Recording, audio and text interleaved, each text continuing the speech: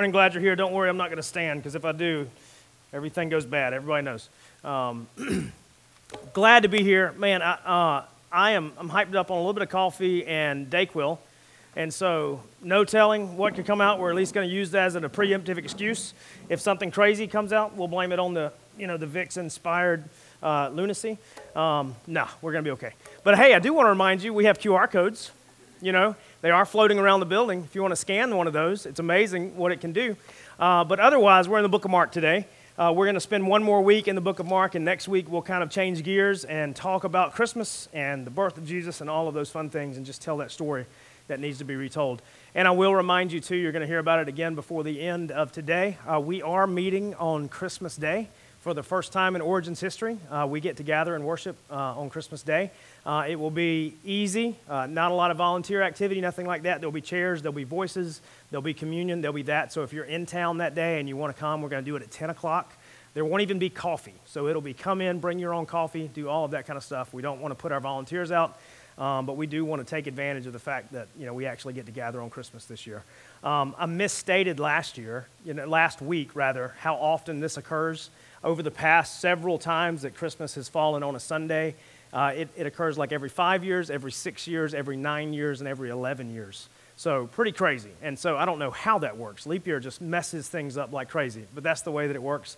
And so we get to do that this year. So we'd love to see you that morning. If you have your Bibles, open up to Mark chapter 12. We're continuing in our series in Mark, and we've got one more question and answer time with Jesus today. It's slightly different from the past few that we've looked at, but it's still a good one nonetheless. And man, I've enjoyed walking through Mark. I know that we joke that it's taken us this long, but we're intentional with making sure that we read every single word and we talk about every single word the best that we can. So we're glad that you've been a part of it. If you've missed any of it, you can go back and listen to just about all of them. We've experienced technical difficulty here and there, but if you want to get caught up, do that. I'm going to pray, and then we're going to jump in and read and talk through this passage today. God, we love you. Thank you so much for loving us. Thank you, God, that you're a God who cares about his kids. You didn't just set the cosmic clock to rolling and step back. God, you created us, and you've been in contact ever since. God, thank you that you care, not just about who we are, but how we are. And Father, I thank you that we can look to Jesus as proof of that. Thank you today that we get to rally around the truth that is in your word. We get to rally around the very words of Christ. And Father, I pray that you use those to make us look more and more like him. We love you, and it's in his name we pray. Amen. So Mark chapter 12, we're going to be 28 through 34 today. Fairly familiar passage, often quoted, often referenced either this or Matthew's version, either way, which you find in Matthew chapter 22. But today we're reading Mark chapter 12, starting in verse 28. We'll read through, and then we'll come back together and talk through it. So Mark 12:28. And it says, "And one of the scribes came up and heard them disputing with one another, and seeing that he answered them well, asked him, 'Which commandment is the most important of all?' And Jesus answered, 'The most important is, Hear, O Israel, the Lord our God, the Lord is one. And you shall love the Lord your God with all your heart, with all your soul, with all your mind, and with all your strength. The second is this, you shall love your neighbor as yourself. There is no other commandment greater than these.' And the scribe said to him, 'You are right, teacher. You have truly said that he is one, and there is no other besides him. And to love him with all the heart, and with all the understanding, with all the strength, and to love one's neighbor as oneself is much more than all whole burnt offerings and sacrifices.' And when Jesus saw that he answered wisely, he said to him, 'You are not far from the kingdom of God.' And after that, no one dared to ask him any more questions." So over the past several weeks, we've had these exchanges between the legally minded religious elite trying to catch Jesus, trying to either catch him legally so that they would have a right to arrest him, or trying to catch him kind of in a moral clause so that they could catch him and discredit him. Either way, they were seeking ways to ruin Jesus. We saw that from kind of the collective Sanhedrin. We've seen the Herodians, we've seen the Pharisees, we've seen the Sadducees last week. And then today we have the scribes. The scribes were the teachers of the law, and they were usually fairly closely linked with the Pharisees. But the difference from today, at least the way that it appears here, is that the intent of this particular scribe was slightly different from the intent that we've seen in the preceding weeks. Because all of those in the preceding weeks, it even talks about they were maliciously coming forward, they were deceitfully coming forward, they were hypocritically coming forward, trying to ask Jesus a question in the hopes of catching him. But today, it looks like we have this scribe who was kind of witnessing the way that Jesus had answered questions, the way that he had silenced those who were trying to catch him, and he was kind of amazed. He was a bit mesmerized by the wisdom that Jesus had spoken with and with the authenticity in which he had spoken with, and so he posed a question to Jesus. And the question was simple. Of all the commandments, which is the most important? Now, this question probably didn't come out of left field. It was probably not unusual. It was probably a question that was often debated in the synagogues or around tables or over tea or whatever it may have been. But, it was probably a question that religiously minded individuals probably would have had amongst themselves. And they would have probably argued back and forth, or they would have probably made their case for a particular law or particular laws to say, this is the most important, and here is why. And so the law for them represents a couple things. Like generally when we think of the law, our mind goes to the Ten Commandments, and that's okay. We're going to talk about those briefly today. But the Ten Commandments were kind of the basis of Jewish law, which was legal and moral for them, but also a bit cultural. And because of that it kind of bled into this cultural law idea too. Those laws began to grow and began to proliferate to pretty much all areas of their life and how life should be rightly lived. And so for us, we hear the law and we think, okay, we're thinking religiously, we're thinking like Jews, there were 10 laws, but for them, there were a lot more. So when they said, hey, pick a law, tell us which one is the best or the most important, they weren't picking from just 10, they were asking you to pick from hundreds of laws. Which one is the most important? But the 10, we can kind of view those as kind of the basis for those. They all kind of grew from those, and so that was a good basis. So either way, this scribe, this teacher of the law, this translator of the law, literally scribe meant to write. They would literally write down the law, pass it from one person to another. This guy, he's like, I've got a question, teacher. Of all the laws, which is the most important? Which is the most important? And so Jesus answers him. And he answers him with something called the Shema, which we actually find quoted way back in Deuteronomy 6, 4 through 9. And in Deuteronomy 6, 4 through 9, it was said, Hear, O Israel, or Shema Yisrael, the Lord your God is one. There is only one. Love him with all your strength, your soul, your mind, a combination of that. And then after saying that in Deuteronomy, Moses actually wrote a little bit further to instruct. And he said, now, don't just say this, don't just believe this, but wherever you go, however you get there, while you're on the way, talk about this. Speak about this. Write it down and put it in a frontlet and wear it on your head or on your wrist. Tell your kids about it as many opportunities as you get because it's that important. There's one God, and love him with everything that you have. Now, Matthew and Mark has a version of this too, and even we go back to Deuteronomy, there's a couple different combinations of which parts of the body are kind of introduced. Mark here actually lists 4. When Mark says it, he says, love the Lord your God with all your heart, all your soul, all your mind, and all your strength. There are other places where they just mention 3. I think one thing important to mention here is we don't need to get tied up in the parts, but we need to understand that he's talking about with the totality of your being, love God. From the bottom of your foot to the top of your head and everything in between, gushy and not, love God with all of that. And so he said, this is what Jesus said. He's like, Hear, O Israel, the Lord your God is one, and you shall love the Lord your God with all your heart, with all your soul, with all your mind, and with all your strength. But then, even though he asked Jesus for the most important singular commandment, Jesus doesn't stop speaking. He says, and the second is this, or like it is this, you shall love your neighbor as yourself. And he says, there is no other commandment greater than these. And so even though he asked for the most important law, he kind of gave him 2, but he also said they're kind of attached. The way that he phrased this in the Greek, it would be like, here is this, love the Lord your God with everything that you have, the only God, but like it or with it or attached to it, understand, love your neighbor as yourself. And so he put those 2 together. And so the scribe's response, he says, you are right, teacher, which I think, I like that. Like, he's like, you got it. You got it. Now, he had been listening to the arguments. He had been listening to all those things, and he was amazed. But I love it that he needed to take the time and tell Jesus, hey, Jesus, you're right. Good job.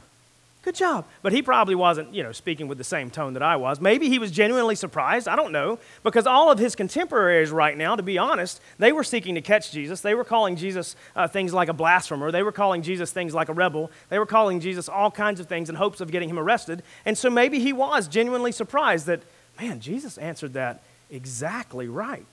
And this is a guy who poured over the law, who taught the law, who spoke the law, who knew the law inside and out. And so when Jesus answers him as succinctly as he does, but also as beautifully as he does, he says, you're exactly right. You're absolutely right. And then he summed it up. He says, you have truly said that he is one. There's one God. There's no other besides him. And to love him with all your heart and with all your understanding, with all your strength, and to love one's neighbor as yourself. And then he adds to it, he's like, these are much more important, or they're much more than the whole of burnt offerings and sacrifices. Another idea from the Old Testament would have been that God desires our obedience over our sacrifice. We see that early on when Israel declared that they wanted a king, even though God says, you don't need a king, you have me. But he gave them one, long story. And then at some point, that king failed them over and over and over. And at one point, he tried to justify himself. He's like, but I made sacrifices. And Samuel came to Saul. He's like, God didn't want your sacrifices. He wanted your obedience. And this scribe at that point was referencing that and a few other places in the Old Testament to say, man, to love God with everything that you have and to love your neighbors yourself, it's better than anything else that we can offer. It's better than all of those things that have been offered or could be offered. The whole of that burnt offering, the whole of that sacrificial system, these two are better. And so he kind of says, Jesus, you hit the nail on the head. Way to go. And then it says in verse 34, and when Jesus saw that he answered wisely, the scribe answering back to Jesus, he said to him, you are not far from the kingdom of God. And after that, no one dared to ask him any more questions. And so we kind of have not necessarily as admiration, but a little bit of astonishment that's going two ways right now. We have the scribe, when he hears Jesus answer, he's like, wow, you did great. And kind of with Jesus, when he's looking at the scribe, even though he's been surrounded by Pharisees and Sadducees and Herodians for the past several chapters at least, days for him, he looks at him and he's like, you answered it just right too. You are so close. You're so close. And he used that language that we've been bringing up over and over for the past several months, that this is a kingdom idea or a kingdom culture or living this kingdom lifestyle, understanding that we're not in the kingdom of this world anymore, but we've been moved from that and planted in God's kingdom. And he told that guy, he's like, you're really close to that kingdom. You're really, really close to that kingdom. Matthew's gospel adds to this a little bit when Jesus finishes his answer, and he actually says the whole of the law is summed up with these two. All of the law of the prophets, like all of the law, not just the 10, but all of the law can be summed up by these two. Love the Lord your God with everything that you have and love your neighbors yourself. He says all of the law is summed up just with these. Just with these. And that's kind of what the scribe was trying to say too. And then at the end of it, it says that everyone that heard, they were like, we're not going to ask him any more questions. They do in the very next verse. But either way, he's like, he answered that way too good. We're kind of afraid. So interesting.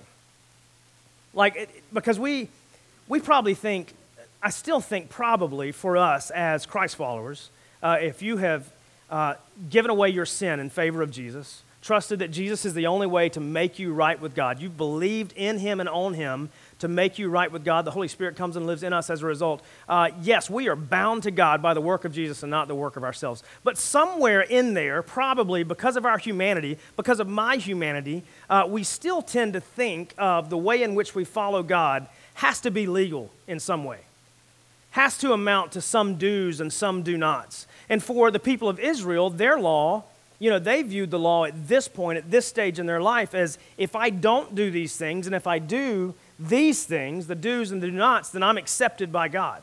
And even though we know, or you should have heard multiple times that it's not what we do and not what we avoid that makes us accepted to God, it's just Jesus. Even though we know that, right? Even though we know it, there's probably still somewhere in us that goes back and just thinks, I need to do this so God's going to love me more. Or I don't need to do this so he loves me less. Kind of a thing. So let me lay that aside and just put your mind at rest really quick, just to repeat it again, because I know that you know it, and I know that I know it, but I want to say it again. It's not what you do. It's not what you don't do. It's what Jesus did. It's what Jesus did not do that makes us completely acceptable to God. Okay? I want to get that out there. So for us, what role does the law play now? Okay? For the people of Israel, the law was, man, they were entangled in it.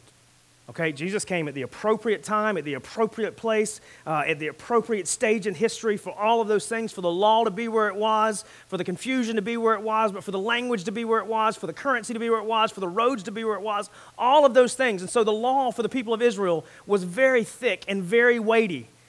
But for us, maybe it's just a bit confusing. It's a bit confusing. Let's go back to their basis for their law. Exodus 20, 1 through 17. It's going to pop up there. And this is where we get the Ten Commandments, the basis, kind of their basis for their law. Everything grew out of that. Given to Moses on a mountain, broke the tablet, had to write it down again. You know, crazy stories. If you haven't gone back and read like the first 5 books of the Old Testament, definitely go. Great stories. I mean, it reads like an HBO series sometimes. Really, I'm serious. I mean, it's crazy. The book of Genesis, man, if you haven't read Genesis, it's nuts, dude. But either way, here are the Ten Commandments in their totality. We're going to read through those. Maybe you never have. And God spoke all these words, saying, I am the Lord your God who brought you out of the land of Egypt, out of the house of slavery. You shall have no other gods before me, number 1. Number 2, you shall not make for yourself a carved image or carven image or any likeness or anything that is in heaven above or that is in the earth beneath or that is in the water under the earth. You shall not bow down and serve them, for I am the Lord your God. I am a jealous God, visiting the iniquity of the fathers on the children to the 3rd and 4th generations of those who hate me, but showing steadfast love to thousands of those who love me and keep my commandments. You shall not take the name of the Lord your God in vain, for the Lord will not hold him guiltless who takes his name in vain. Number 3. Number 4, remember the Sabbath to keep it holy. Number 4, 6 days you shall labor and do all of your work, but the 7th day is a Sabbath to the Lord your God. On it you shall not do any work, you or your son or your daughter, your male servant, your female servant, or your livestock, or the sojourner who is within your gates. For in 6 days the Lord God made the heaven and the earth and the sea and all that is in them, and rested on the 7th day. Therefore the Lord blessed the Sabbath day and made it holy. Honor your father and mother, that your days may be long in the land that the Lord God is giving you. You shall not murder. Number 6. You shall not commit adultery. Number 7. You shall not steal. Number 8. You shall not bear false witness against your neighbor. Number 9. Number 10, you shall not covet your neighbor's house. You shall not covet your neighbor's wife or his male servant or his female servant or his ox or his donkey or anything that is your neighbor's. So the basis of their law read like this. Number 1, don't have any other gods before me. Don't have any other gods before me. Number 2, don't make idols and worship them. Sounds a lot like number 1, but he extends it a little bit. It's different. Make no idols, don't worship them. Number 3, you shall not take the Lord's name in vain. Do not take the Lord's name in vain. We'll get to that. Number 4, keep the Sabbath holy. Keep the Sabbath holy. And then after number 4, we make kind of a switch. Because we've got the first 4. The first 4 are very vertical in nature. They're about what we do with God. Okay? Number 5, we make the switch. Honor your father and mother. Man, that gets hard at holidays. Whew. Yeah, and I'm not kidding. I'm serious. Honor your father and mother. Number 6, don't murder. Don't kill people. Okay, there's that. Number 7, do not commit adultery. Number 8, do not steal. Number 9, do not bear false witness about another or your neighbor. Number 10, do not covet. We've seen these on the walls of courthouses, maybe. We've seen them on nice laminated posters, maybe if you grew up in the church, that kind of thing. But Jesus says something very interesting about when he was asked, what's the most important? He just gives 2. He just gives 2. And the 2 that he gives, he says, in these 2, all of the rest are taken care of. All of the rest are taken care of. Now this could take a long time. Okay, we're not going to take a long time. Remember what that scribe said to Jesus at one point. He's like, hey, Jesus, you answered rightly. You answered rightly. You said there's just one God. Love him with everything that you've got. And you said love your neighbors yourself. You said exactly right. And that you love that more than the whole of the burnt offerings or the sacrifices. In other words, you love obedience to those more than you love all of those things that were offered up to you. Right or wrong, you love all those things. For us as Christ followers, as believers, as people that are now synonymously linked with God through Jesus, because when he sees us, he sees Christ. Like for us, here's the role that the law plays for us now, and even the simple way that Jesus spoke it here. If we love God, if we want to honor God, then we obey God. It is that simple. I didn't say it was easy, because even like I said at holidays, honor thy father and mother, that gets hard. But it is that simple.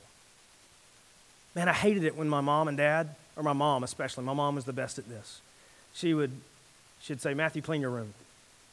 And I'd go back to playing 8-bit Nintendo. And my room was a disaster. And so she'd walk down the hall, and when they walked down the hall of our house, you would hear the china cabinet rattle. You would hear things move. And then I'd still be playing 8-bit Nintendo. Dun dun dun dun dun dun dun dun dun. That's Mario, in case you missed it. And then I'd hear the china cabinet rattle, and she would open the door. And she'd say, Matthew, I asked you to clean your room. I'd be like, okay, I will. She'd close the door. Walk down the hall, china cabinet rattle. Back to Nintendo, maybe switch to Duck Hunt if I was feeling frisky. And then in a few minutes, I'd hear the china cabinet rattle again, and I'd hear the door open again, and she'd say, Matthew, clean your room. I'd be like, I will. She said, you keep saying you will. And then here's my mom. She's like, if you love me, you'll do what I ask. And I'd be like, ow! And I'd push the big button. The TV would go, just like that, tube TV. And then I'd clean my room. Because I realized that she was right. To a degree, at some point, we have to see the simplicity of the nature of what God's called us to do. He loved us first. He demonstrated it by the sending, the life, the words, the death, and the resurrection of Jesus.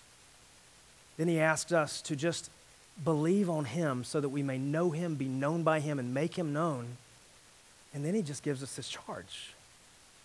Like in 1 John 4, it just says that we can love because he loved us first, or he loved us first, and now we get to love as a result. But he did it first. Now, as a result, if we love him, we do what he asks. We do what he asks. Easy, hard, simple, complex. We do what he asks. For the very legalistically minded Jewish folks of the time, that would have been a difficult thing to wrap their mind around. Like, God, what exactly are you asking of me? Because the law had grown to such huge, gigantic, confusing, weighty, burdensome proportions that it was incredibly difficult for them to even know, God, I'd like to be obedient, but I don't even know what that looks like. I've been told I sin just because of the way that I put on my shoe. And you may think that I'm kidding, but everything had its way. Like if you didn't wash your hands correctly before you ate, like that could be equated to sin, right? If you walked on the wrong side of the street during the wrong day of the month, hey, that could be sin. And so for them, they're like, I get it. You want me to obey you? And I do. Like, I want to love you, but I don't even know what that means. Super complicated for them based on the law, but for us, it may be equally complicated because we really don't know what God wants either. Maybe you're sitting here and you're like, I do. Like, I want to love God, and I want to do what he asks, but I don't even know what that looks like. I think most of us can agree that the Ten Commandments, they're pretty good. They're pretty smart. These aren't going to save me. If I do all of these, if I was capable of doing all of these perfectly, that wouldn't save me. But I think they're pretty good. Most of the world, at least for those last 6, most of the world's going to look at those and be like, yeah, those are pretty good. I think we should base our legal system on those. A lot of countries have. We did. Not going to talk about the United States being a Christian nation or anything like that. We're not doing that. But I'm just saying, probably a pretty good idea. But Jesus, when asked, what's the most important commandments, he just gives 2. And he says, oh, by the way, all of the law of the prophets and all of the law that you're trying to live under right now, it can be summed up by these 2. Like, think about it for just a minute. Like, here's what he said, Shema Yisrael, hear, O Israel, the Lord God is one. Love him with everything that you have. Okay, if we love God with everything that we have, we're not going to have any other gods before him, right? We can't. There won't be any room in the inn because all my love is directed towards him. It's kind of like my love for my wife, right? Like if I tell my wife, baby, I'm going to love you and just you, I don't have room to love another woman. I don't. And I've got buddies who will shoot me too, if it even looks like it. And that's okay. They have full permission. Maybe not shoot me, but they're going to hurt me real bad. Because I told my wife, it's just you. It's just you. Saying yes to you means I've said no to everybody else. And I mean that. Like, I'm not joking. That's what marriage is. Same thing with God. He's like, look, love me with everything that you have to the point that you can't love any other gods. Takes care of that. Love the Lord your God with everything you have. There's no room for any other gods. You can't have any other gods before him. Don't make false idols. Okay? God, I just love you, so I'm not going to make any idols. Not going to make any idols. If we love God fully. Now, here's the problem. We make idols all the time, right? We don't even know that we do it. We might not carve them and put them on a shelf, but man, it is so easy to make marriage an idol, to make our kids an idol, to make our jobs an idol. So easy to make all of those things an idol. Make money an idol, make our house an idol, make our hobbies an idol. It's super, super easy. But then again, if we go back, love the Lord your God with everything that you have, really hard to do that. Don't take the Lord's name in vain. You know what that means? That just means don't say his name emptily, without purpose, without cause, without weight, without reverence. When you stomp your toe, what do we say? We do it. But he said, if you love me with everything you have, you won't. Right? That's what he says. Keep the Sabbath holy. Now, the Sabbath is difficult. We had this in this text, in this book, so go back and listen to that. Zach covered that. 99.9% sure. My brain's not super clear, but I'm pretty sure he covered that because I didn't. But go back and listen to that. The Sabbath, yes. Now, has the Sabbath changed? Yes, it used to be on a Saturday. Now it's on a Sunday. Does it really mean a Sunday? There's a lot of difficult things. Do we have a day of rest? What's rest for? What does it do for me? Yeah, there's a lot of things. But he said, look, keep it holy. First thing, love the Lord your God with all your heart, your mind, your soul, your strength, everything in between. If you do, there's no room for any other gods. You're not going to make any idols. You're not going to use my name emptily. And this Sabbath that I set up for my good, for your pleasure, for your good, for my reverence, for my holiness, for my recognition, for your rest, for your good, all of those things, we're going to keep that too. Yeah. And then he said, second, or like it, love your neighbors yourself. Like our parents, believe it or not, they're also your neighbors. Even if they don't live across the street, they're still your neighbors. Because neighbors are just people in relational or proximal proximity. Either way, they're your neighbors. If you love them as you love yourself, you're going to honor them. Takes care of that. Do not murder. It's really hard to love your neighbor and kill them unjustly too. Believe it or not, it really is. If you love your neighbor, you're not going to commit adultery with them. You're not going to do that because you're going to sin, they're going to sin. You're not going to lead them that way, okay? If you truly love your neighbor. If you love your neighbor, you're not going to steal their PS5, no matter how bad you want it, or their lawnmower. You know, you're not going to do that, or their weed eater. Somebody really stole my weed eater in broad daylight at our last house. They parked in the middle of the road, walked in my backyard, and took it. It's crazy. They didn't love me. That was not loving. You're not going to steal your neighbor's weed eater. It was an Echo two-stroke. I love two-stroke engines. They smell good. They sound good. I hate mixing fuel, but you can buy premix now. Either way, you're not going to steal your neighbor's lawnmower or weed eater. You're not going to do that. You're not going to bear false witness about them. You're not going to say, like in the very simplest terms, you're not going to say that Jimmy Darrell that lives across the street committed a crime when he didn't. You're not going to say that he was in a place that he wasn't. You're not going to bear false witness about them. You're not going to say any of those things. And two, if you love your neighbor as you love yourself, you're not going to wish that you had what they had because you're going to be happy that they have it and that it's bringing them pleasure. You're going to love them as you love yourself. Love your neighbor as you love yourself. Jesus said if you do just these two, covers all the law. Covers all of it. Now, granted, it does. Here's the issue. We can't do it. Even two. Even just two. Like boils it down to the simplest of terms. Love the Lord your God with everything that you have and love your neighbors yourself. Okay, I can do that. Nope, I can't. I can't. I'll still screw it up. Even on my best day, I'll screw it up. That's why I need Jesus. That's why I so desperately need Jesus. The law is a guide for me, but the law doesn't save me. Why? Because there's no way that I can live it out.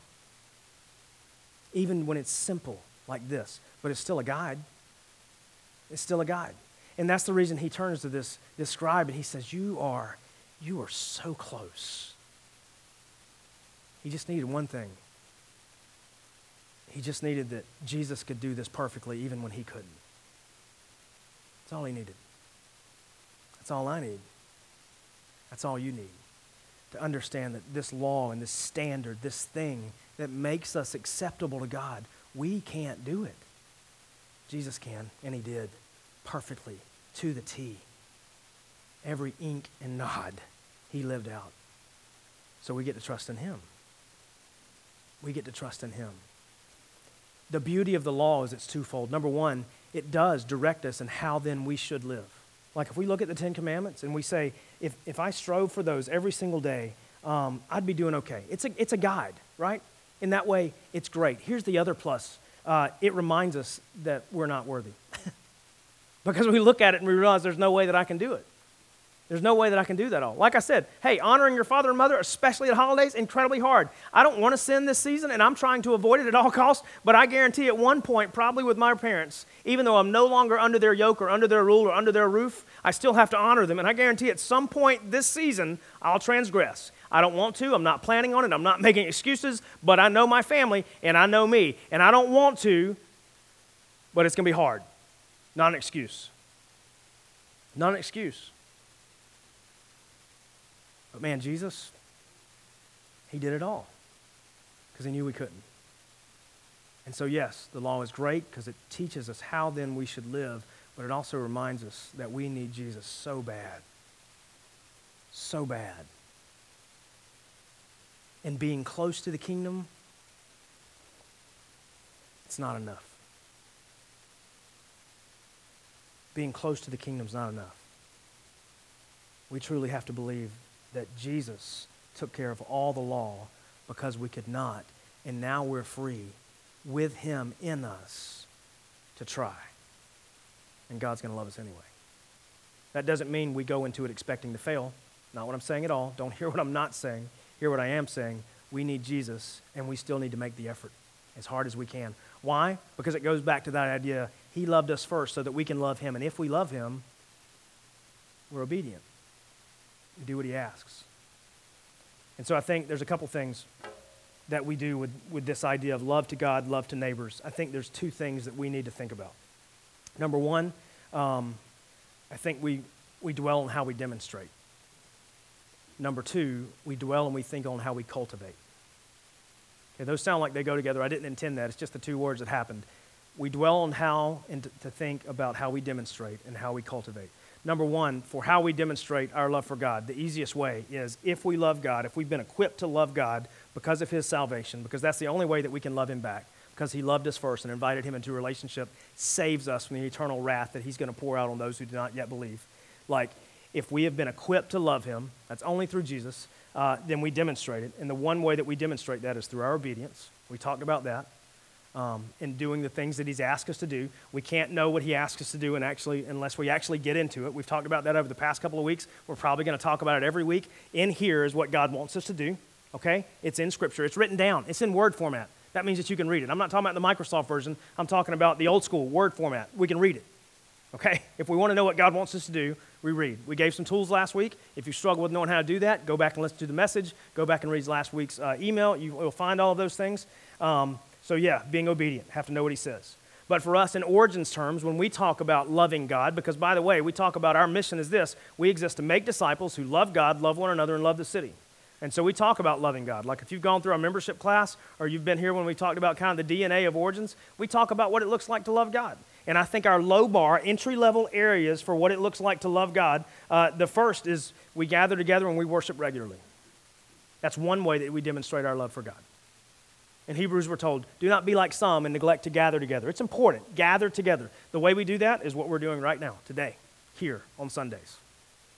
We're finally at a stage where we can do this almost every Sunday of the year. Next year, there's only 2 Sundays where we won't be in Zen planned right now. We may have some out that we do some community group worship services, but when we rent space every Sunday, sometimes it's hard because they have a schedule, we have a schedule, life gets hard. But man, we're grateful that we have that kind of regularity that we can get together every Sunday. And this is what I want to say. Like if we are bound together with Christ and this is your faith family, you be here.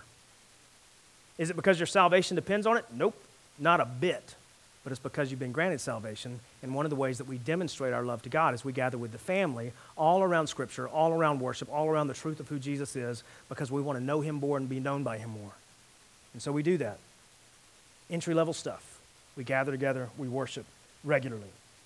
The second thing is that we pursue God in prayer. We actually speak to him. If I told my wife that I loved her and I never talked to her, she wouldn't believe me. She wouldn't believe me. If I told my wife that I loved her and I never demonstrated it all, nobody's going to believe me. If I say, God, I love you, thank you for saving me, but I never speak a word to him, we pursue God in prayer.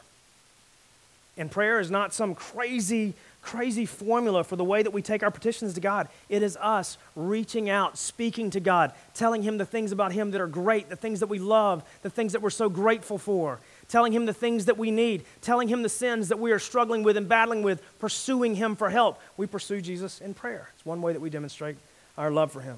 We pursue him through Scripture. There's another way. These are entry-level, low-bar things that we should all do. But by the way, they're also very, very important. So by entry bar, low bar, don't hear me saying something I'm not. Again, we gather together, we pursue him in prayer, we pursue him through Scripture. And then with other people. So love God with everything that you have, but love your neighbors yourself. The way that we demonstrate it to other people is we actually seek to build relationships with people. Introvert, extrovert, doesn't matter. We seek. We don't wait for people to build relationships with us. We seek to build relationships with people. Like, it's amazing. Like this week, I was reminded about the past year for me. It's been crazy. Like my past year, it's been a roller coaster, right?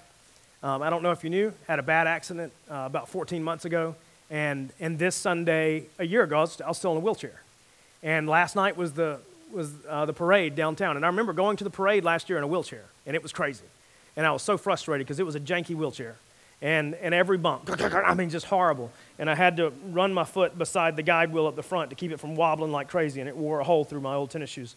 And David Bonner pushed me all the way to a coffee shop about a year and a couple days ago, all the way to a neighborhood coffee shop. And so the past year's been crazy. And so I look back, and I'm incredibly grateful for my genetic family, like my mom, my dad, my brothers, my sisters, incredibly grateful for the family that I married into, but I hope my family's not listening. I'm probably more grateful for the family that God's built around me, for the family that God has grafted me into. Because, man, the past year was pretty crazy. Amazing reminder that God builds beautiful things, and people pursue relationship with me, and I get to pursue relationship with them. And what that shows is I love them, they love me. And that's pretty doggone good. Love demonstrated by building relationship is important. The other way that we demonstrate our love for others is they may never see it, but we pray for them regularly. It doesn't mean that I can pray for every single one of you, but there are people that I pray for on a regular basis, and I know that there are people that pray for me on a regular basis, and I may never know and they may never know. But we get to pray for them. We demonstrate our love by the way that we intercede for one another. Pray for them regularly. And then the third and fourth thing, we meet each other's needs. It's a pretty great demonstration of how we love each other. Man, I love it when meal trains come out and people sign up and they're full within a week. That makes me super happy. I love to see that, especially when I see people sign up and I know they have no idea who they're taking a meal to. That one makes me really, really happy. They just know their family, like extended family that they've never met, that weird, crazy uncle kind of a thing. We don't have any of those here, but just, sign up to take a meal for somebody that I don't know. The only reason I know them is because it came in the newsletter and they're a part of our church. I'm a part of this church, so I'm going to take one meal. I don't even know what happened. Did they have a baby? I don't know. Did they have surgery? I don't know. Did they go to the podiatrist and it go really bad? I don't know, but they need a meal, so I'm going to take them a meal. I love to see those meal trains fill up fast. We meet people's needs. There's other needs that we meet too. I mean, sometimes people need money, and they're in the family, and so we try to take care of them. Sometimes there's people that just need somebody to come and sit with them. Go and sit with them. Whatever that need may be, we do our best to meet it. And the fourth, man, this one sounds super simple, kind of like love the Lord your God with everything you have, love your neighbors yourself, but the way that we demonstrate it for the one another's and the neighbors is we just act like family. Act like family. Maybe you didn't have a very good image of what family looks like growing up. Maybe you had, maybe yours was janked up like that wheelchair I was in last year. Maybe it was. But right now you have a chance to live it well. to live it well, to love people as you would desire to be loved, to demonstrate it the way you would desire it to be demonstrated to you. That's exactly what Jesus is saying. Man, if I had a need, what would I want somebody to do for me? Oh, they have a need. Let me meet it the way I'd want it met for me. How do I pray for them? Well, how would I want them to pray for me? Well, let me pray like that for them. How would I want them to extend like a relational invitation with a lot of syllables? Like, how would I do that? Oh, well, that's what I'll do for them. Love your neighbor as yourself. We act like family.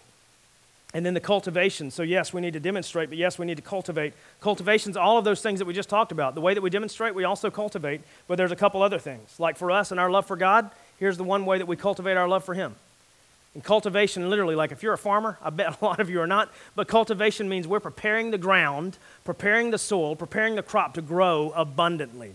We are cultivating. We're doing everything that we can to provide the best environment for growth. Cultivation. And if we're trying to cultivate our love for God, like we've already tried to demonstrate it, but now we want to cultivate it, we've done all those things, we want to do more, it may mean, believe it or not, that we talk about some of those ways in which we're currently living in sin, and we go about putting those to death. Because sometimes the very best way to cultivate is remove things that are going to keep things from growing. Like if we look at the parable of the sower, which we're not going to get into all of that, man, the parable of the sower, where that seed grew and grew really, really well, is where the soil was perfectly prepared. The thorns were removed, the rocks were removed, all of that other junk was removed. If we're trying to cultivate our love for God, that means that some things may need to go. And the first and foremost on that list is if we have sin that we're just letting sit and we're continuing to entreat that sin, continuing to entertain it, and we're not dealing with it, it needs to die. And we need to put it to death.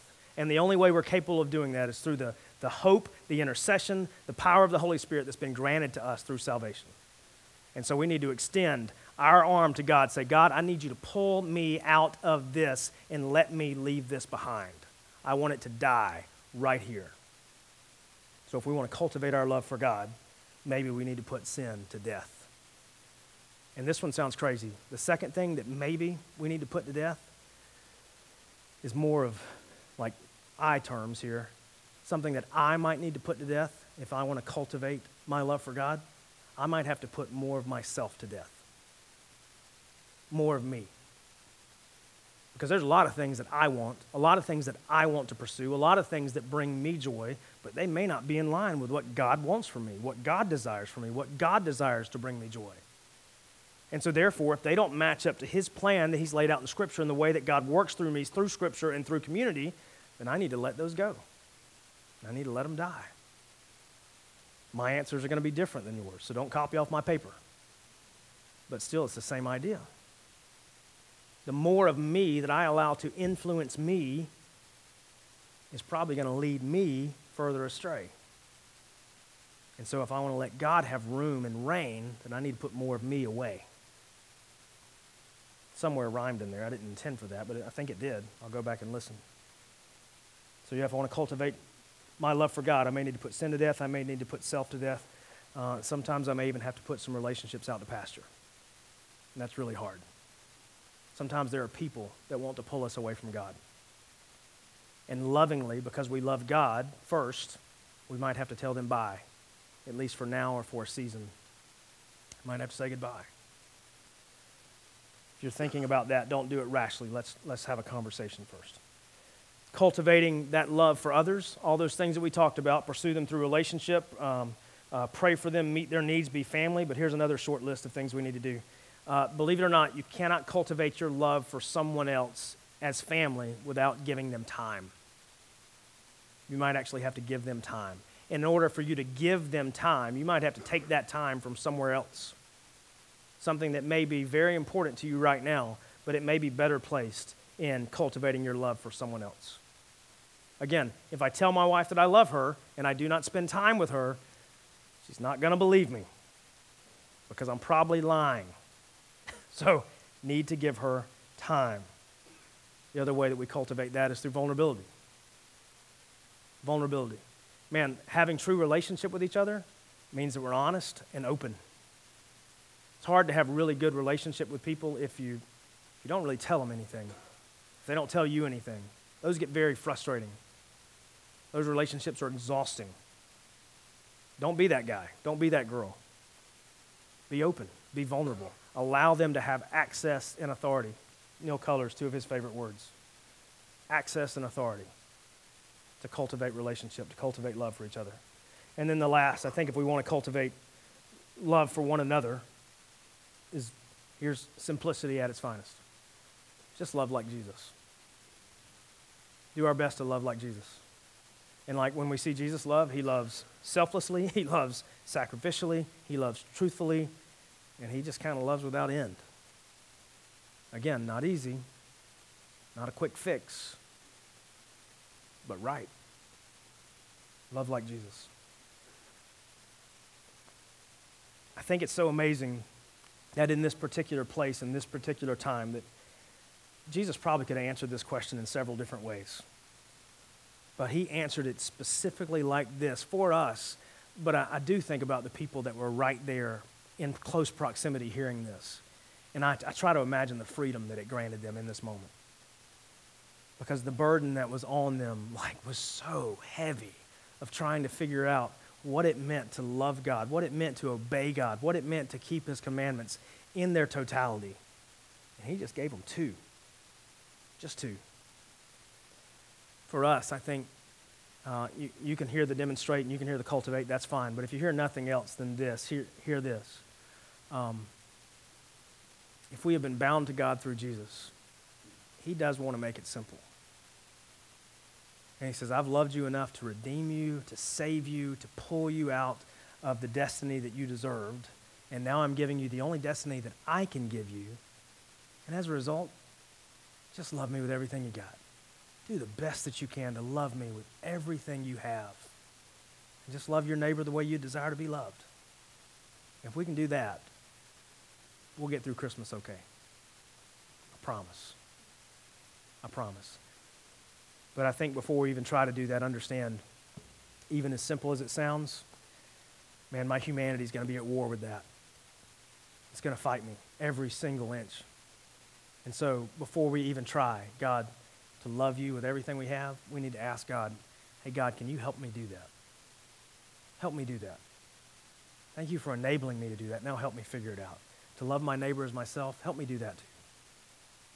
Help me do that too. God, we love you. We thank you so much for your word. We thank you.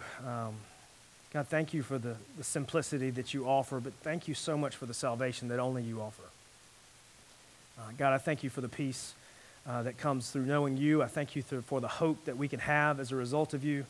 And God, we just thank you for wanting to know your kids, not just creatively, but intimately and relationally. Father, I pray that this season serves to remind us of the lengths that you go to reach us so that we can know you, be known by you, and make you known. Thank you for loving us intentionally, relationally, deeply, and endlessly.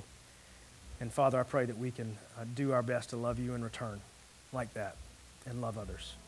It's in your Son's name we pray. Amen.